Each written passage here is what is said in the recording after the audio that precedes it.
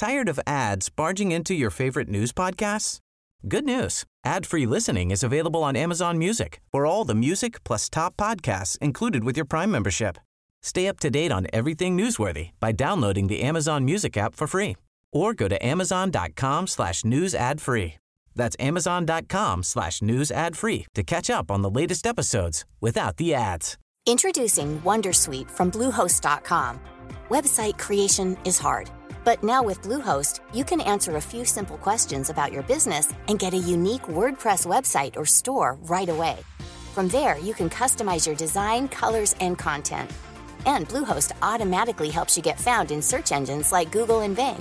From step-by-step guidance to suggested plugins, Bluehost makes WordPress wonderful for everyone. Go to bluehost.com/wondersuite.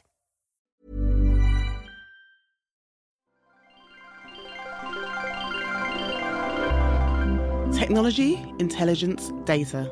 Today we live in a world that's more connected and more transformative than ever before. Our devices are helping us complete tasks at a faster pace and with more precision than we could have ever imagined just a few years ago. But as our lives in the physical and digital worlds become more intertwined, how can we be sure that the algorithms are always on our side? And how can we safeguard technology to ensure it doesn't fall into the wrong hands? In this series, we'll be meeting the experts, the technologists, entrepreneurs and activists to ask them some of those important questions and to champion the people using tech as a force for good for all. This is Our Lives Plus Tech, a brand new podcast from Nominet Trust, the UK's leading investor of social tech and the people behind NT100, a global campaign that celebrates the people and organisations who are using tech to change the world for the better. I'm Ada Paris, and on today's programme we're looking at the blockchain. How can Bitcoin's underlying technology be put to use to help solve other important problems?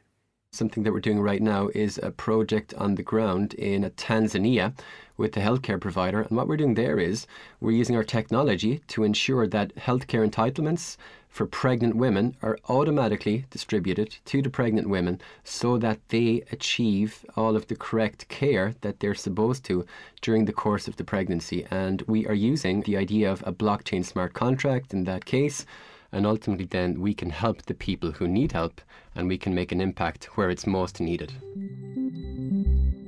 Coming up, we'll be hearing from Niall Dennehy from AidTech, a company using technology to create digital identities for refugees receiving critical aid in areas of conflict or poverty. That's coming up later in the podcast. But first, let's say hello to my guest in the studio. His name's Raphael Mazet. He's the co-founder and CEO of a company called Alice, a Nominet Trust-funded programme using blockchain to make charitable giving more transparent. Raphael, welcome to the show. Hi, thanks for having me. Lovely to have you here. Perhaps you can start by giving an overview of what blockchain is. I mean, I've done events around blockchain and I still find it quite difficult to explain what it is.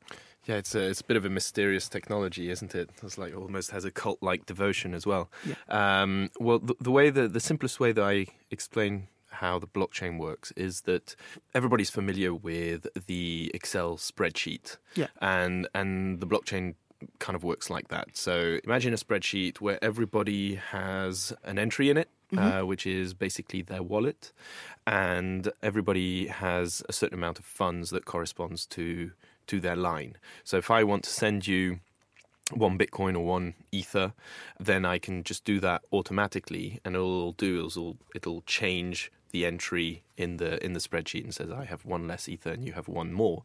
The big difference is that instead of having a bank or an intermediary that manages that process, it's the technology itself that manages that. So right now, if I wanted to send you some pounds, I'd have to log on to my bank account, instruct my bank to send money to your bank, and they'd have to harmonize their records amongst each other and with the central bank. And if you want to do international transfers, it's even worse. You have to go through correspondent banks and multiple central banks and all of that.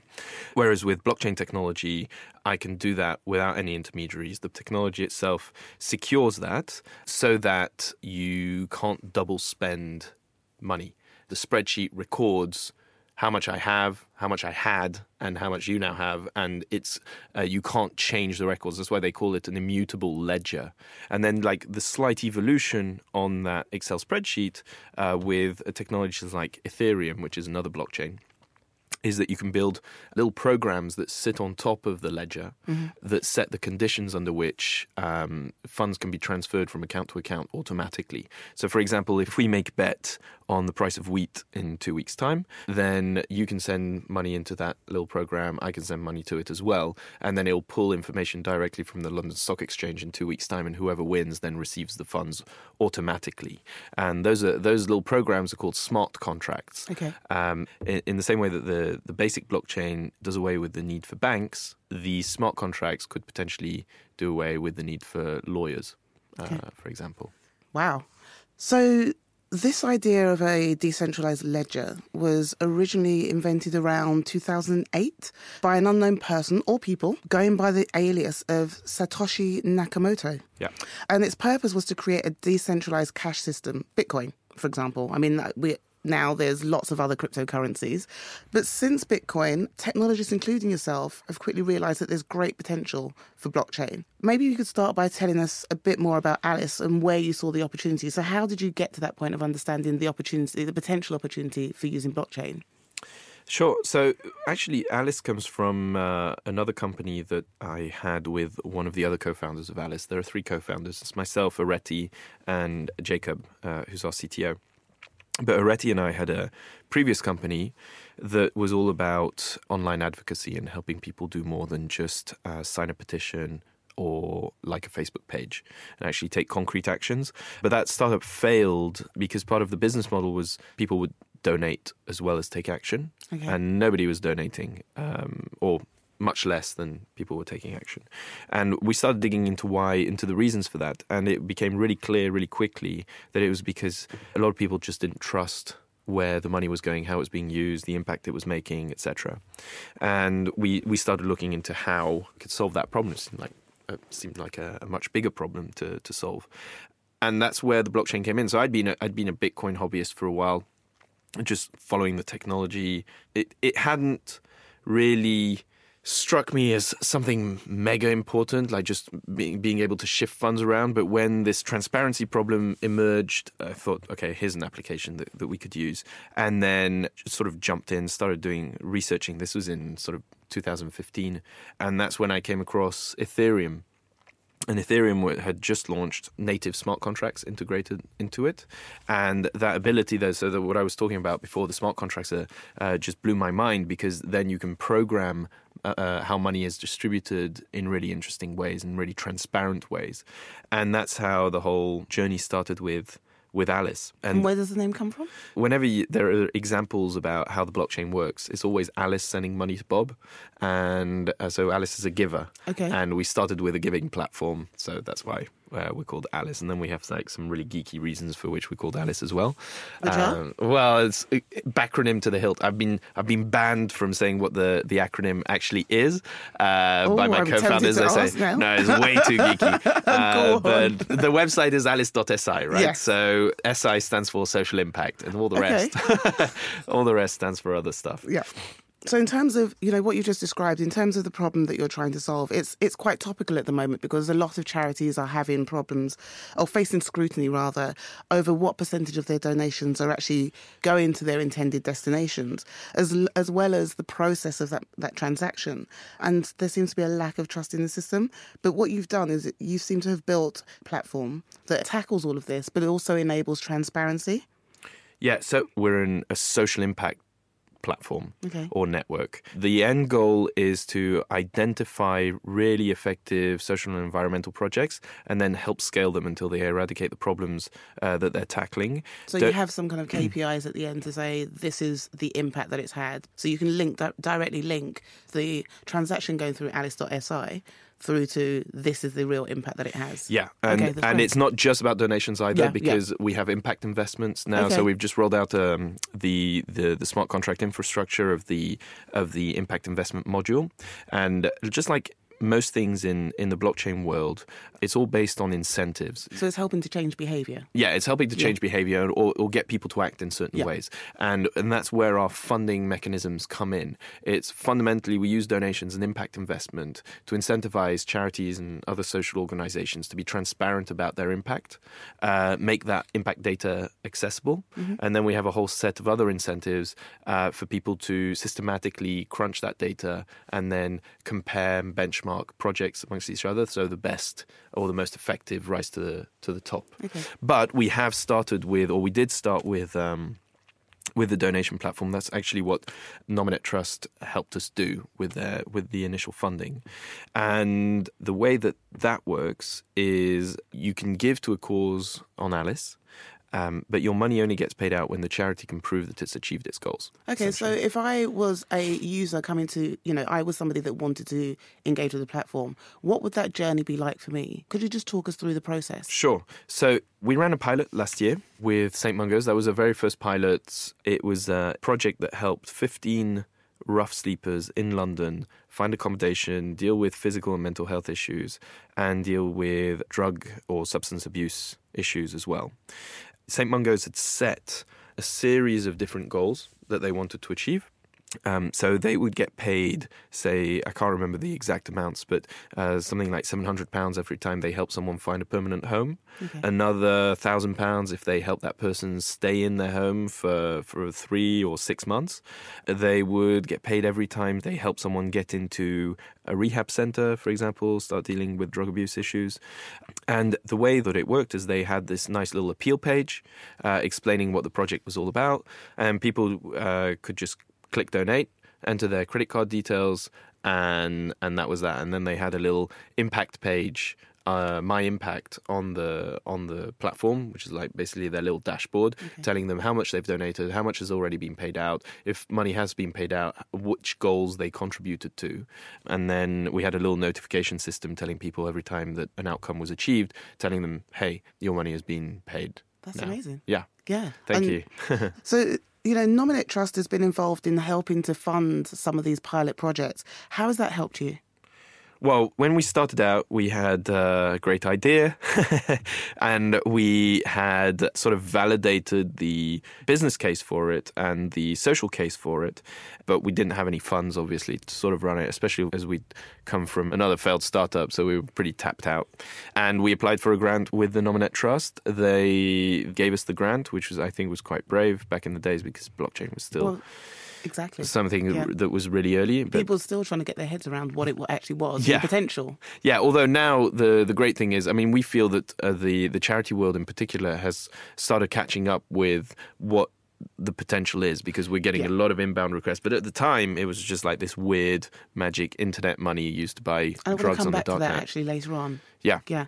So yes, they gave us a grant. They allowed us to develop the donation platform, run our first pilot, and get things off the ground, basically. We couldn't have done it without that initial grant. Okay, so going back to the work that you were doing with St. Mungo's, how do you measure the additional benefit, the social impact? So we have a white paper on our website that I invite absolutely everybody to read and comment on.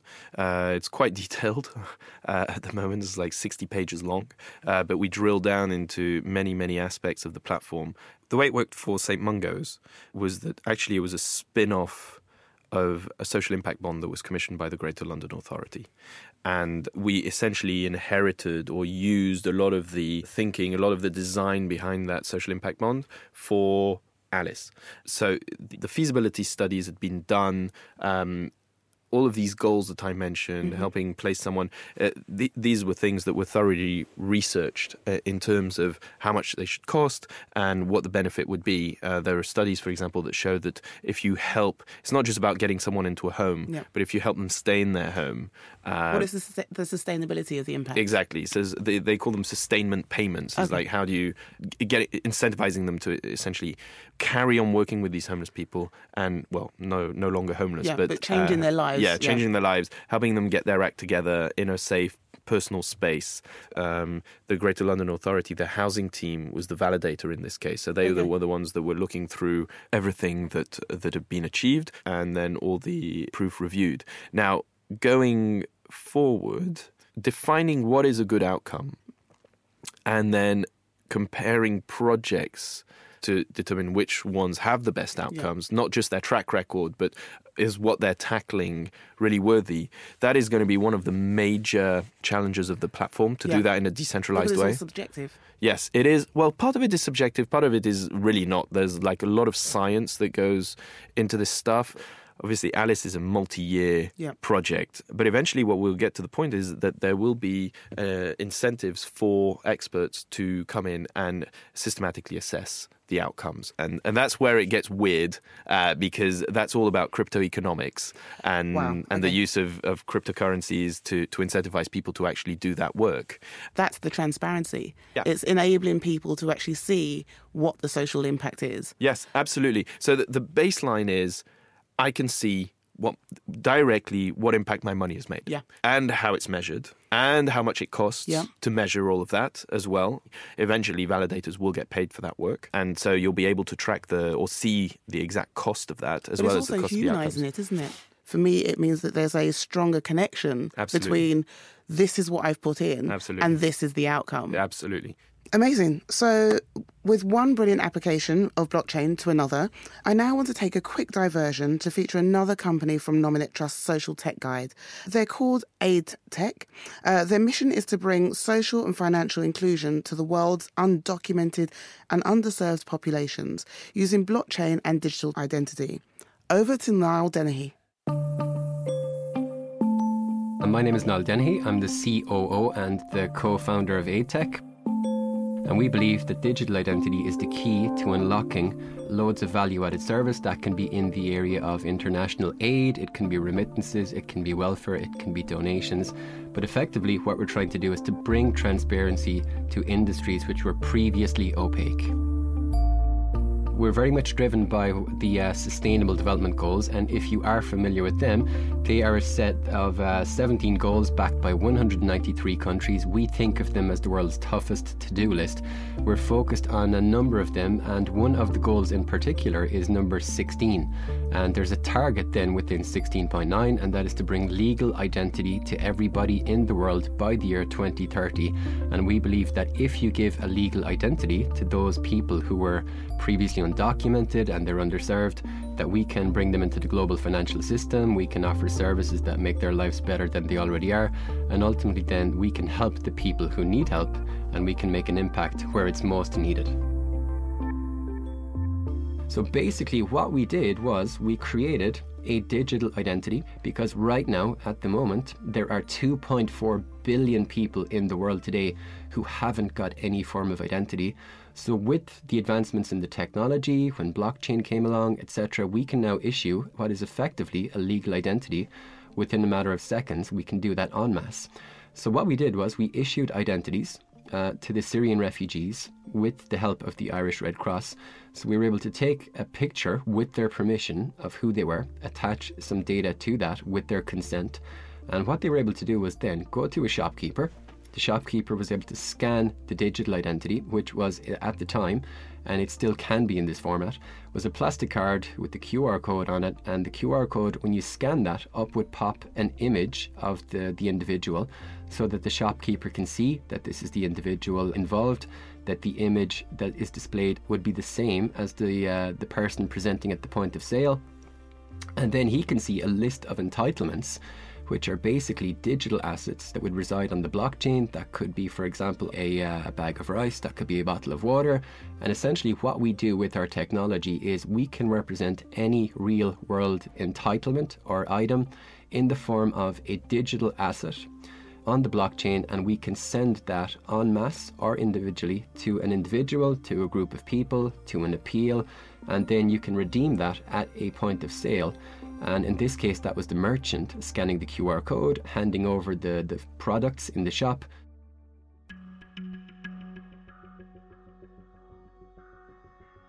At the height of the so-called refugee crisis in Europe in 2015, at the time, they were sending container loads of goods over to Greece, and they were making assumptions about what people actually wanted. And they made the assumptions that people wanted things like water, rice. It was a little bit different when the refugees landed in Greece, and they found that what they really wanted were things like sanitary products, deodorants, crayons so the children could go colouring. But he said they'd no way of determining what the wants of these vulnerable people were before they landed. Had we the technology at the time, we would be able to see exactly what the consumption was on the ground, and that would enable us to better plan our logistical supply chain so that we could buy from a vendor here in Dublin or in Europe the products that people wanted and get them to the people when they need them on time. And again, that would ensure that the right people get the right product at the right time. But effectively now with blockchain and with digital identity, and by being able to tie data to an individual's identity, you can gather data with their consent on a whole host of things that previously wasn't possible. And by giving people choice over what they purchase, that's something that the feedback we get is that they find it liberating. People get a great sense of satisfaction from, and especially if it's the female members of the family who in certain circumstances aren't always allowed to determine what purchasing decisions are made. But by giving them an identity, and that identity is tied to who they are, and it's tied to an image of them so that they are the only people who can make the purchase, because it's linked to their identity, it's very empowering for the people involved.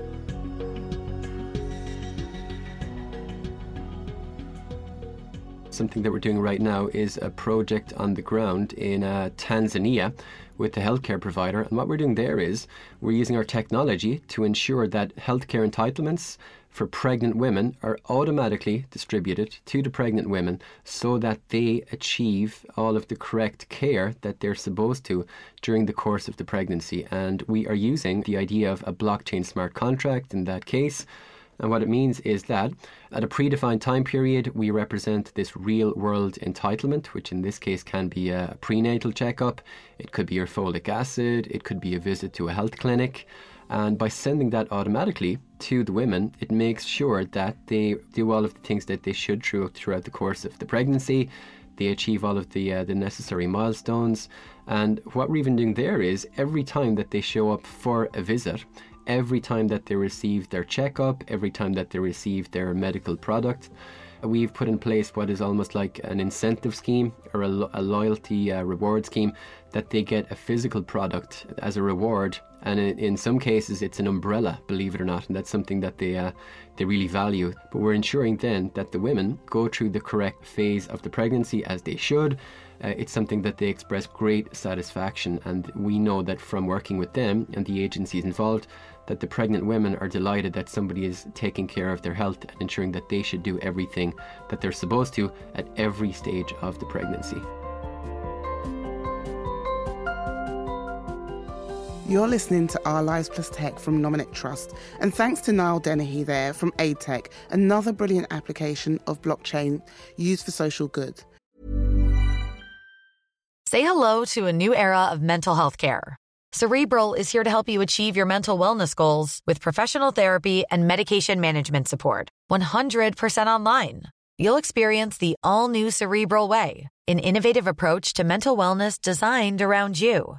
You'll get a personalized treatment plan from a therapist, prescriber, or both in a safe and judgment-free space. Your Cerebral therapist or prescriber will outline a customized plan with clear milestones along the way, so you can get to feeling your best. With Cerebral, you're not alone in your mental health journey. We're here to empower you to live a fulfilling life. So take that first step towards a brighter future and sign up today at Cerebral.com/podcast and use code ACAST to get 15% off your first month. Offer only valid on monthly plans. Other exclusions may apply. Offer ends July 31st, 2024. See site for details. Tired of ads barging into your favorite news podcasts? Good news. Ad-free listening is available on Amazon Music for all the music plus top podcasts included with your Prime membership. Stay up to date on everything newsworthy by downloading the Amazon Music app for free or go to amazon.com/news ad free. That's amazon.com/news ad free to catch up on the latest episodes without the ads. Hey, I'm Ryan Reynolds. At Mint Mobile, we like to do the opposite of what Big Wireless does. They charge you a lot. We charge you a little. So naturally, when they announced they'd be raising their prices due to inflation, we decided to deflate our prices due to not hating you. That's right. We're cutting the price of Mint Unlimited from $30 a month to just $15 a month. Give it a try at mintmobile.com/switch. $45 upfront for 3 months plus taxes and fees. Promo rate for new customers for limited time. Unlimited more than 40 gigabytes per month slows. Full terms at mintmobile.com. Raphael, for companies like Alice and ATEC, there's no doubt the technology works, and there's obviously some measurable benefits. So surely the next step is to scale, broader adoption and scaling. So how do you go about that? Well, actually, I'm not sure that the technology works right now. So I just want to. Okay. I just want to. It's like it's still. I mean, obviously, we're working on it. Yeah. We see the potential, and it's starting. We've got some real life applications for it, and it is starting to work. But And are you talking about blockchain just in general? The idea of yeah, I'm talking about the whole thing because there are. This is still a massive social experiment on so many levels, and it's also a technological experiment as well. So the underlying technology is not yet fully mature. Yeah. And we're experimenting with different ways to incentivize people to do stuff, some of which might not produce the effects that we think they will. So I tell everybody this, including investors in Alice itself, that there are massive execution risks, there are massive technical risks as well. And even though companies like ours are starting to blaze a trail, we don't know yet whether it will all pan out the way that we want to. But at least you've started on that journey of examining what the potential of the technology could be. And you have people like Nominate Trust who have taken that punt with you and said, we believe in the idea, we believe in the bigger idea, let's go on this journey together and see where we can get to. Yeah, absolutely. And that's what it's all about. How do you build trust and confidence in that? There are several ways that you can do that. And maybe it's important to just look at what the scalability issues are around this technology, because there's a pure technical aspect to it, which is that the throughput of these public blockchains don't allow us to do things at scale. So whereas with Visa, for example, they process, I think, something like 10,000 transactions a second, which allow people to pay with their cards all around the world, seamlessly, etc. Yeah, I mean, I'm not a Visa expert, so everybody should have to Google that and just double check. But I think it's that kind of scale. With blockchain technology, it's nowhere near that. And recently on the Ethereum blockchain, which is what we build on, there was a company called CryptoKitties. CryptoKitties? CryptoKitties, yeah. Cats on the blockchain. Of course. Why not? It's a really interesting project, actually, where they've coded out the DNA, potential DNA for all these cats, and you can breed them together. And you can there are some rare genes in there. And they render the cats with these really funny cartoonish images of them. So this is all happening on the blockchain? Yeah. And it's one of probably the most popular application on Ethereum. And for a time there, everybody was obsessed with breeding and trading their cats because then you can sell them on. I don't know what to say. There you go. Kitties, you never get away from them. They're all over everywhere. YouTube and they're on the blockchain as well. Of course they are. But the big problem they caused, so that was a fun way. It was actually really interesting because, first of all, it's a really interesting use of smart contracts, and you can see how it could be applied not just to kitties, but human, DNA analysis or whatever. But it was also really great from an educational perspective because a lot of people wanted their kitty and started to learn how to use Ethereum. Even if it seems trivial, it's actually a great education vehicle. The problem was that it was so popular that it crashed, or it created severe backlogs in the blockchain itself. So the only way that you can bypass that when, for example, you want to make a donation on Alice, and for your donation to be registered on the blockchain, if there's a backlog, it's going to take however long it takes for that to be included in the blockchain. The way that you bypass that is that you just attach higher transaction fees to that donation, and so it becomes ability to pay. It becomes who pays the most for their transaction to be included in the blockchain. Yeah. Because there are people securing through mining at the moment, but it will be through another consensus mechanism later. But doesn't that create a level of inequality? It absolutely does. Okay. It absolutely does, and it makes a lot of applications unviable. So we absorb the cost analysis. We absorb the cost of that transaction fee that's included with every donation, so that donors don't have to pay for it.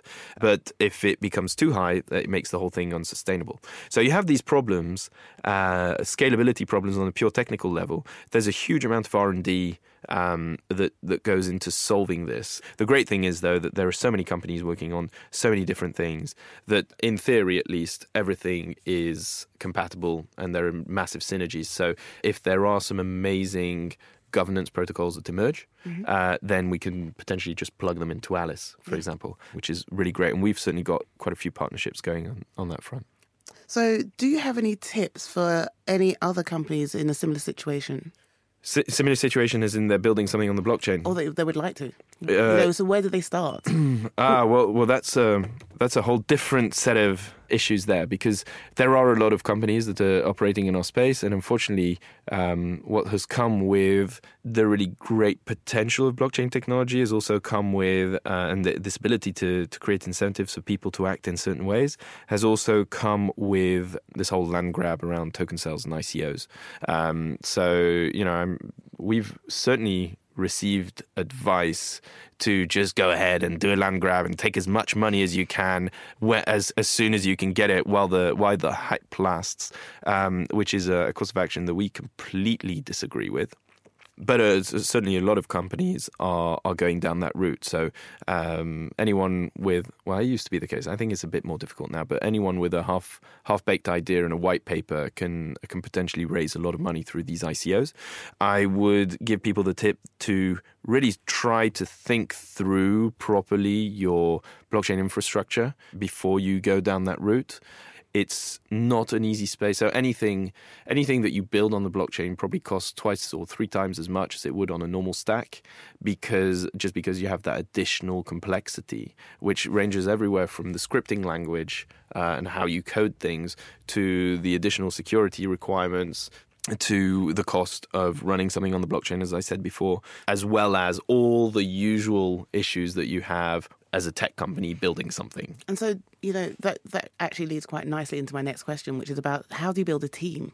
We have a set of advisors now that are really helpful, that come from the charity world, like the Charities Aid Foundation, from the impact investment world, like the Impact Management Project, from the blockchain world.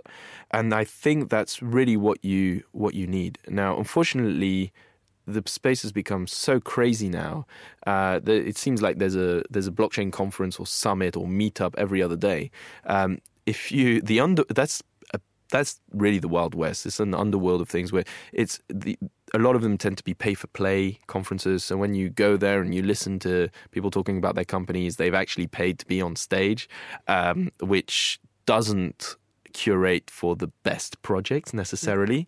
So you need to find the right places to go and network in, the right people. You also need to do your research now. I mean, everybody and their dog has done an ICO or is doing an ICO and are replicating the same things over and over again. So you really want to make sure that you have an interesting and original idea. Unless you really want to go down the route of, I don't care, I'm just going to raise a ton of money and we'll figure it all out later, which a lot of people going down that route, but which I think is completely counterproductive and is actually driving now a lot of skepticism in our space. So before, it was the blockchain technology was just all about money laundering and buying drugs on the dark web, and now it's about all these bros doing ICOs and trying to buy Lambos. Yeah.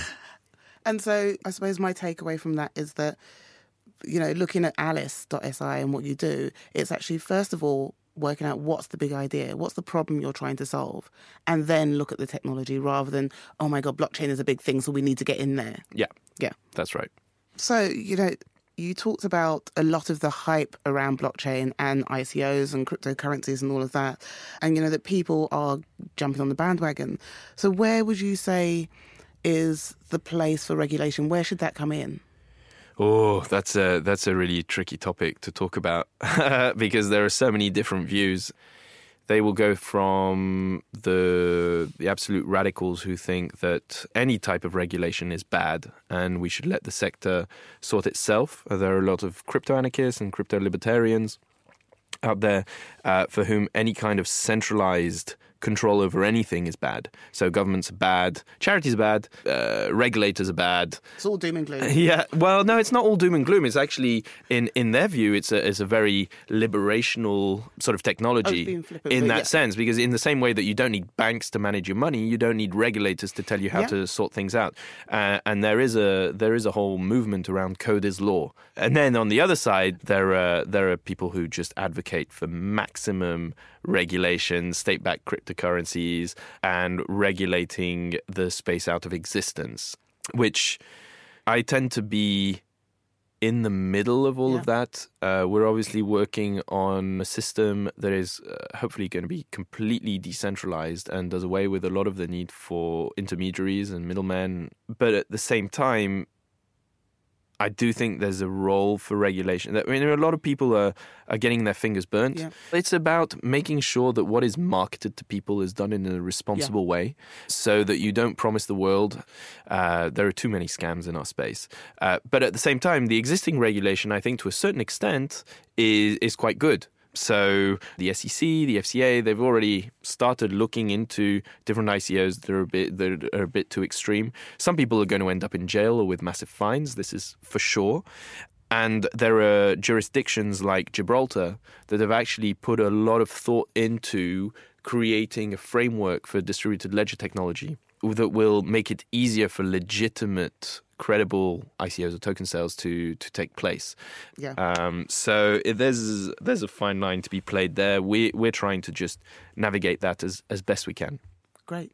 So we're coming to the end of the show now, and I've got one last question for you. What's your big vision? What's the future of Alice? Well, the future of Alice is creating this fully integrated ecosystem of actors in the social impact space. So that means bringing together donors, small donors, big trusts and foundations and grant makers, bringing together the social organizations that are delivering these projects, bringing together evaluators and validators in our space, impact investors, and creating a system where you have radical transparency about the impact that is being made. And that's the vision for the Alice network itself. But I guess there's also a broader vision, which is forming as many collaborations as we possibly can with credible partners, both in the blockchain space and outside, more and more.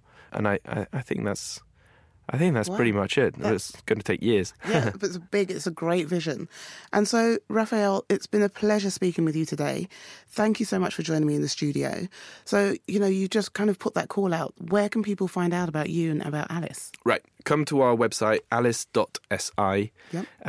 Most of the information is there. There are links to our foundational documents, like our white paper that lays out in almost painful detail what we're trying to build. There are also links there for our social channels. So if you're interested in getting involved and learning more, everything is there, and we're very open to feedback and collaborations. And what's your Twitter handle? So the Alice Twitter handle is Alice, so like Alice in Wonderland, right? Alice_SI_. Okay. And my personal one is RAPH, RAPH _Alice. Thank you. I also want to say a huge thank you again to Niall Dennehy from AidTech. You can find out more by heading to their website, aid.technology. And to explore other global projects transforming lives with tech, like those featured in today's podcast, head to Nominate Trust's website. That's nominatetrust.org.uk.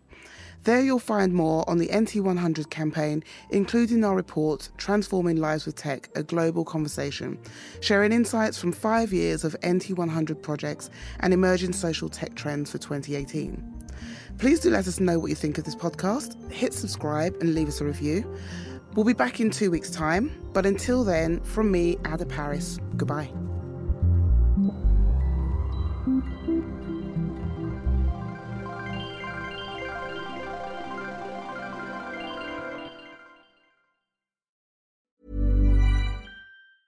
Tired of ads barging into your favorite news podcasts?